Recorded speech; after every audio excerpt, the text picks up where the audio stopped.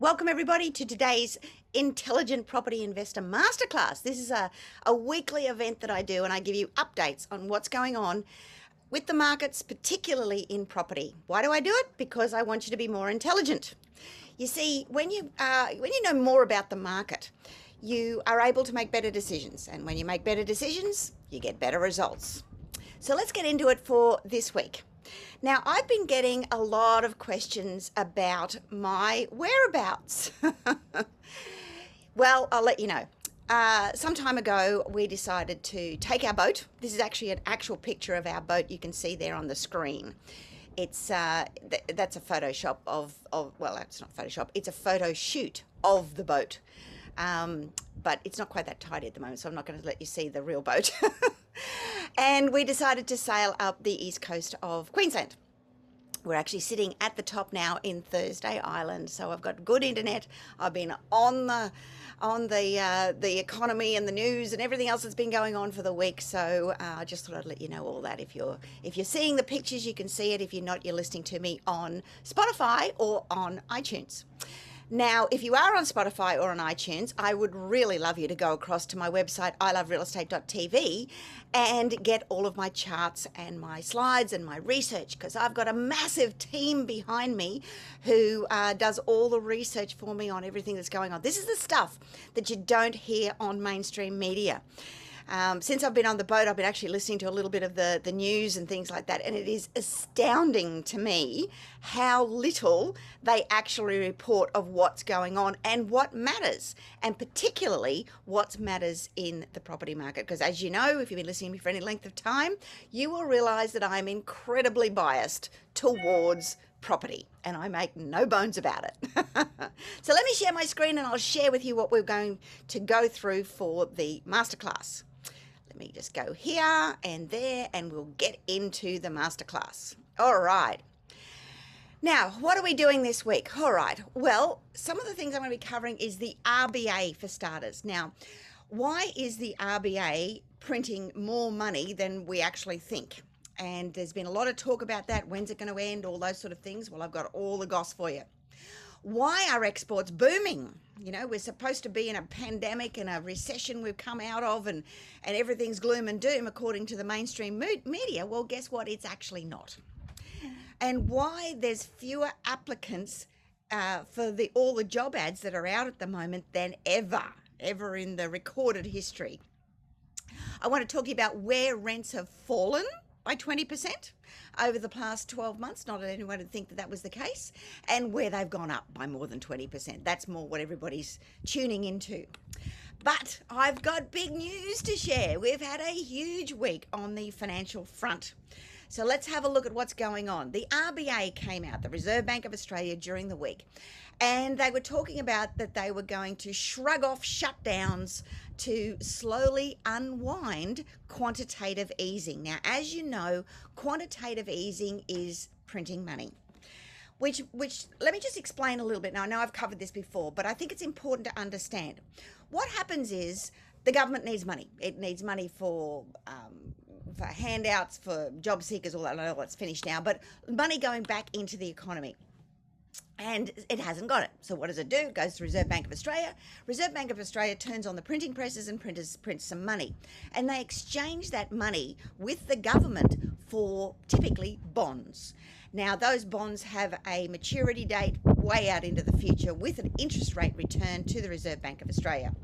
Now, there are also listed for other people to buy. A lot of super funds and countries buy these bonds because Australia is seen as a very safe country for for financial matters and repaying their debts and all of those sort of things. So they buy these bonds, which means the government's now got money. It then spends it on all the infrastructure and supplements and everything else that they put out. And that's how it works. So the Reserve Bank of Australia has been printing money, or quantitative easing, to the tune of about $5 billion a week. Now, that's a lot of money. And they were going to wind that down by November.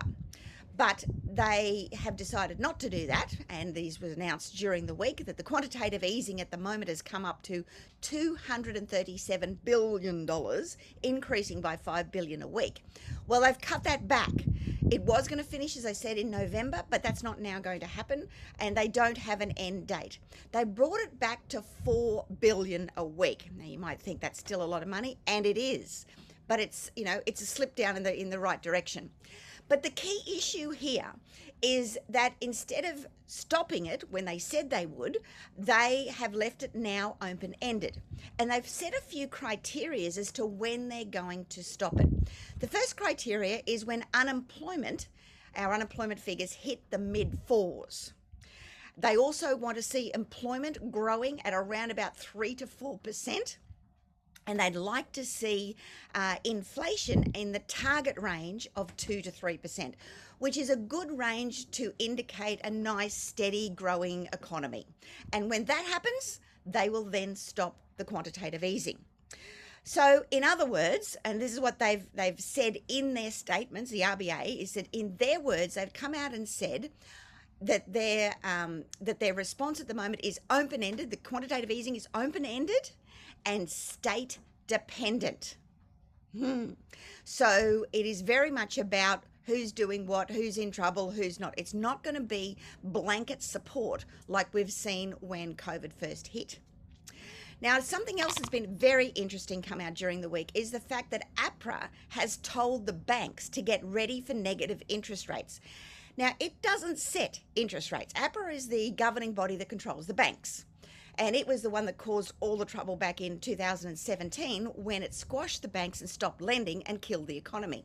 And I'll show you some figures to prove that in a minute.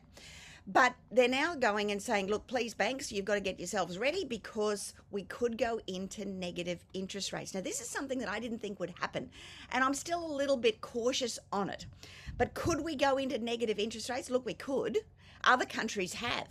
And if you look at my slides there, you can see that some of the other countries that have gone into negative interest rates, which is basically just a benchmark where their Federal Reserve or their governing banks come out, their governing federal banks come out like the Fed Reserve, etc., and say, central banks, that was the word I was after, and say that the benchmark is now X. Now, ours is sitting at the moment at 0.1%.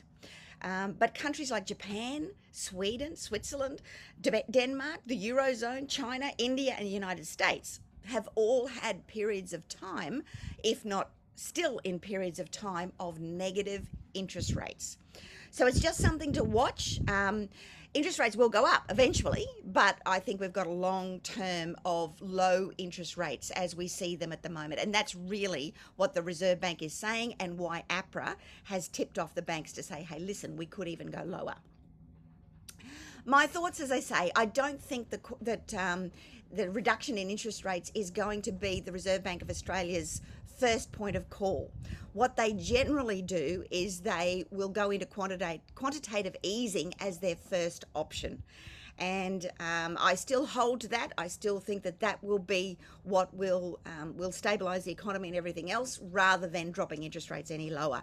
I mean, dropping interest rates really only helps those who are borrowing. Well, if you can't borrow, it doesn't help the economy, and a big percentage of the economy is not in a position to be able to borrow and take advantage of the low interest rates. That's why quantitative easing is really the go. So what's happening now in the Australian economy? All right. Well, we've had another big month of trade. Look at this. The Australian trade, our balance of trade is nothing short of amazing.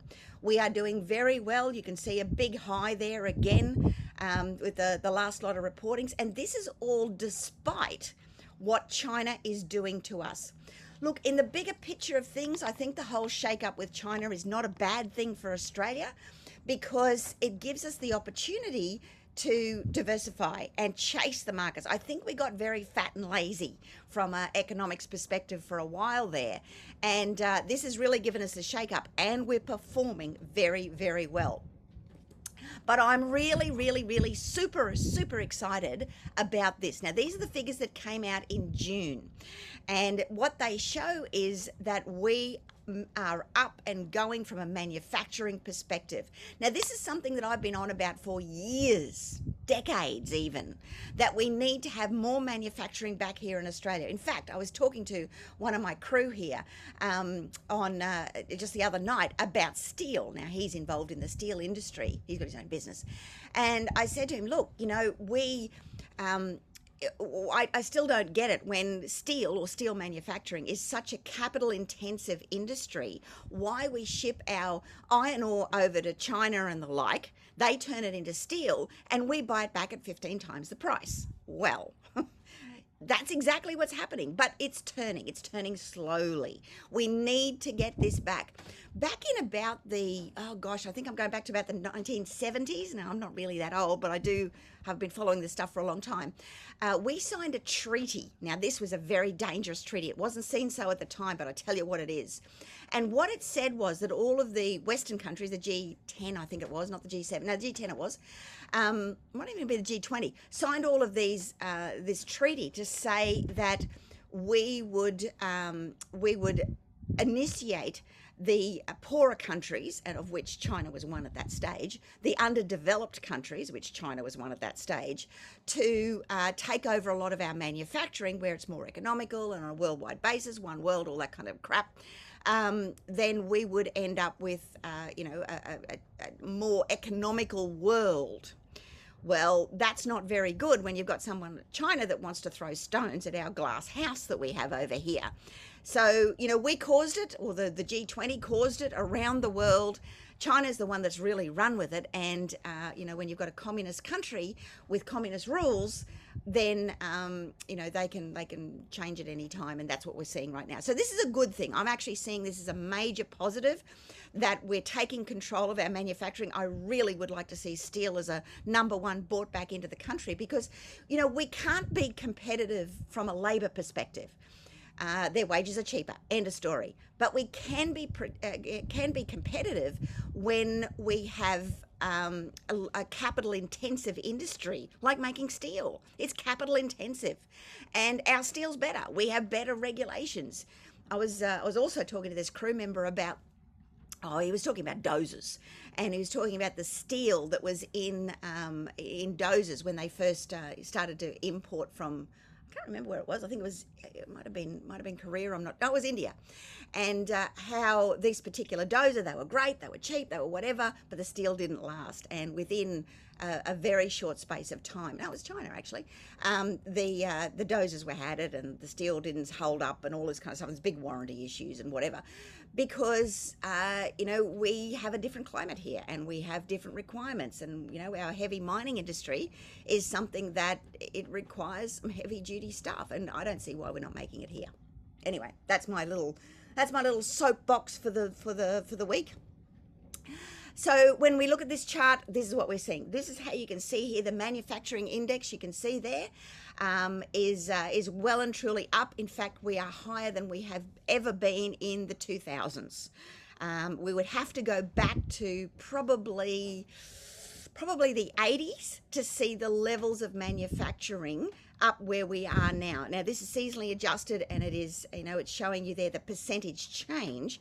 So, we're not as high as we have been, but we're heading in the right direction. We've had the biggest turnaround in incentives about manufacturing in Australia, and that's where I believe the quantitative easing money should be going, into creating long-term, sustainable manufacturing back in this country. And I don't think there's any proud Australian that would disagree with me on that front.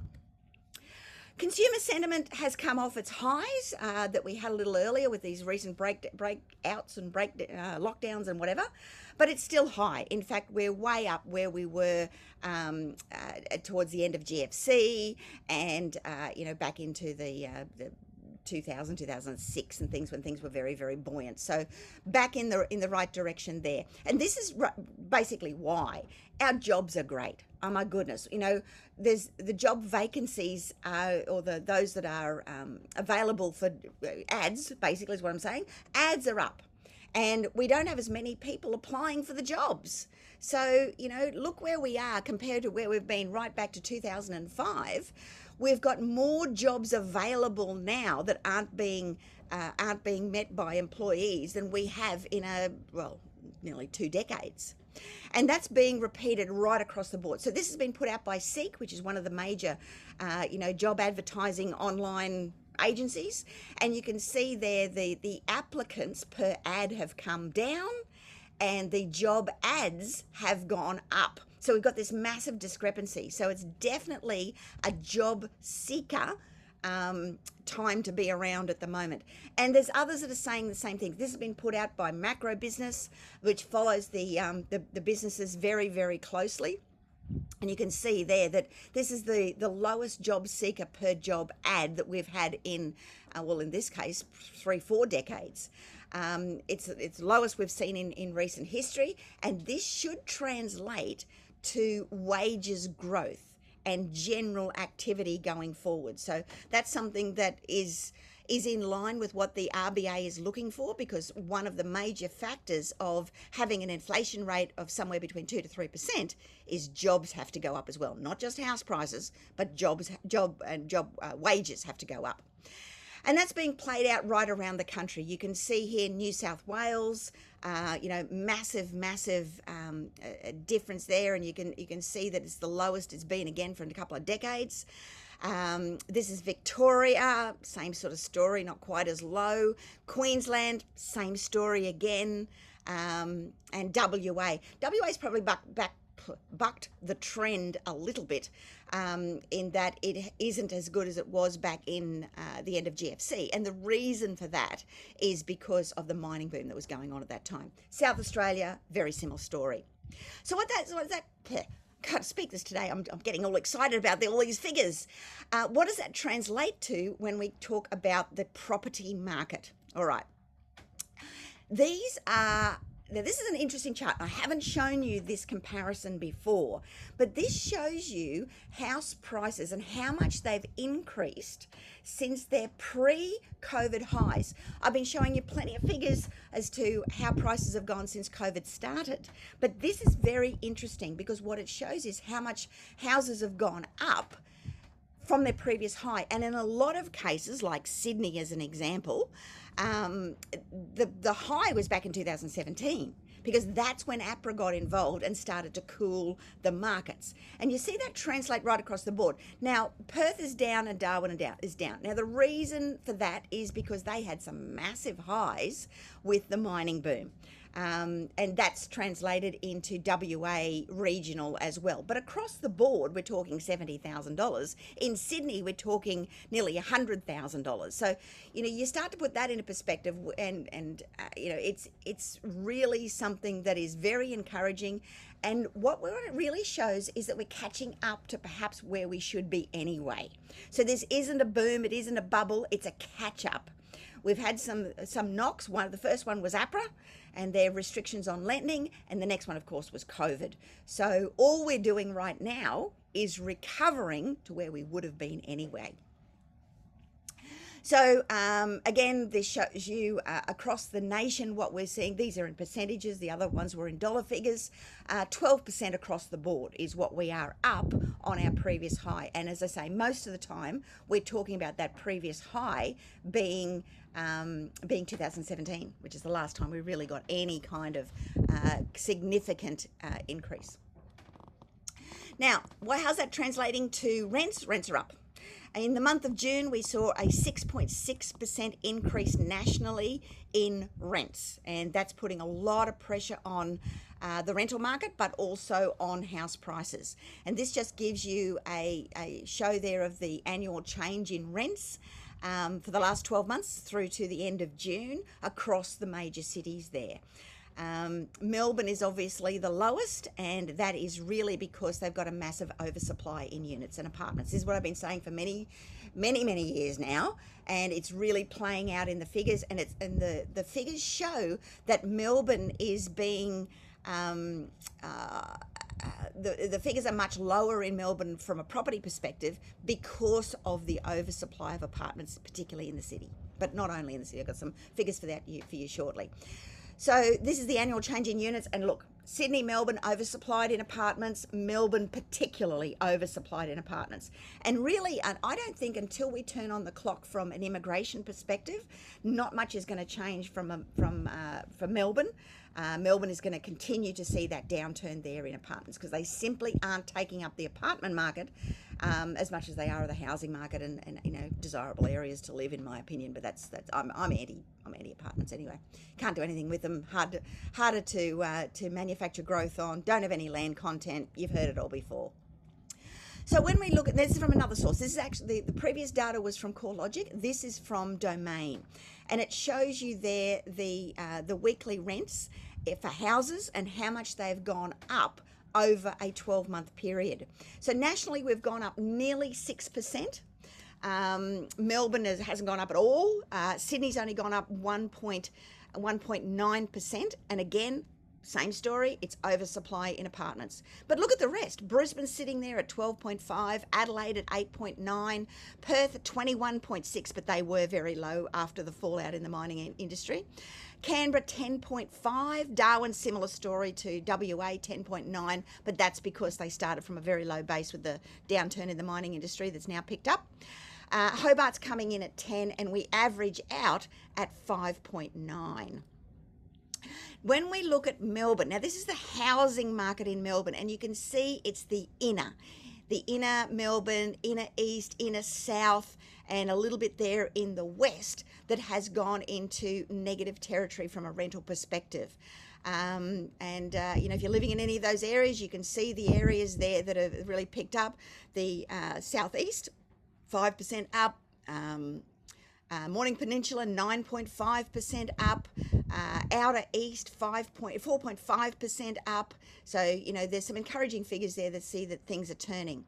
When you look at the units nationally, again Sydney and Melbourne, it's the same story. Sydney and Melbourne are holding it down. In fact, they're holding it down so much in the apartment market that the national average in the apartment market is down 5.4%. But look at Perth.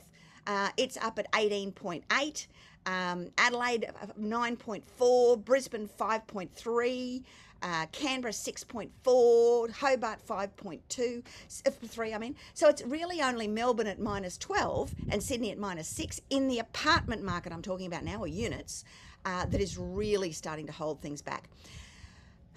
You can see the story. I've broken this down across the suburbs there, and you can see how apartments not only in the city but right across, really with the exception of only outer east and Morning Peninsula that have increased. All the rest have gone down. So when we look at vacancies, that translates to the same story. I'm afraid the apartment market in Sydney and Melbourne is holding everything back. Because of oversupply. Everywhere else, the vacancies are ridiculously small. An average of 1.7. You've got Brisbane at 1.3. You've got Perth at 0.9. Adelaide at 0.6. Canberra at 0.7. Darwin at 0.4. Hobart at 0.4. And it's only the Sydney and Melbourne sitting at 2.8 and 3.5 vacancies, which in the scheme of things isn't that bad, but it's certainly holding back the rest of the country. That is why this chart shows you from macro business that the vacancy rates have come down so sharply because the rest of the country is carrying those areas. Now, a little bit of a truth bomb that I want to leave you with, because I know with all of the recent breakout and everything else, we can get very easily triggered. Our emotions are high and we are inclined to lash out, and particularly lash out at those that we love. So what I'm saying is, look, it's okay to get triggered, but it's what you do with it. You see, being triggered or having an emotional reaction to something is really just our training that we've had over our lifetime. You know, we've had experiences where things have happened and then something bad might have happened, and we remember that.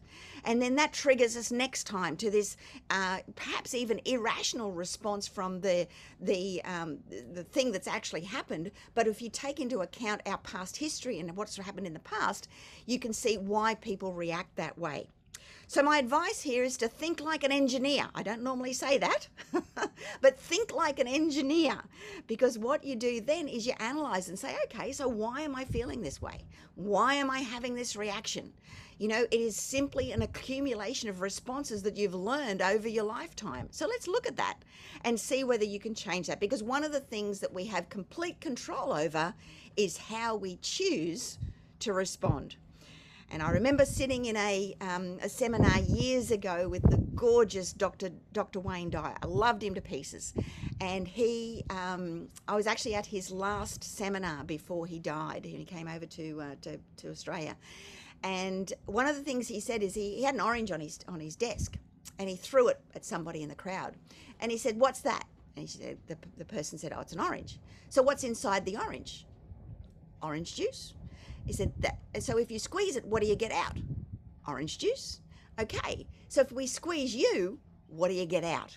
And that's the thing. It's when we're under pressure that our real self comes out. Now, that's something we can change. We don't want to be under pressure and lash out at those we love and those that are surround us. So think about the triggers and what's triggering you at the moment. Sit back, think like an engineer, and decide whether that's actually the response that you want to be having. Now, don't forget to book in for one of my free, absolutely free, 60-minute real estate breakthrough sessions with one of my advisors. The market is with you guys. We are playing catch up. There will be more rises. You need to be part of it. And you need to be smart about it. You need to be intelligent about it. You need to be in a position where you might think you can't borrow at the moment. I question that. I'd like to get you in front of some of my guys to see whether you actually can. You might think that you can't get into a deal because you don't have any money. I question that. I'd like to get you in front of some of my guys to see whether that's actually the case. You might think you could only do this or only do that. Well, I'll question that as well, because the more you know about anything, the better results you're going to get. So this is an opportunity to really analyze your goals, analyze where you're at, analyze what you want to achieve in life, because these next few years are going to be phenomenal, and you need to be part of it, and be part of it in the most efficient and maximized way you possibly can. So this is your first step. This is your action plan for the week. Book in with one of those appointments. There's only a few of them there.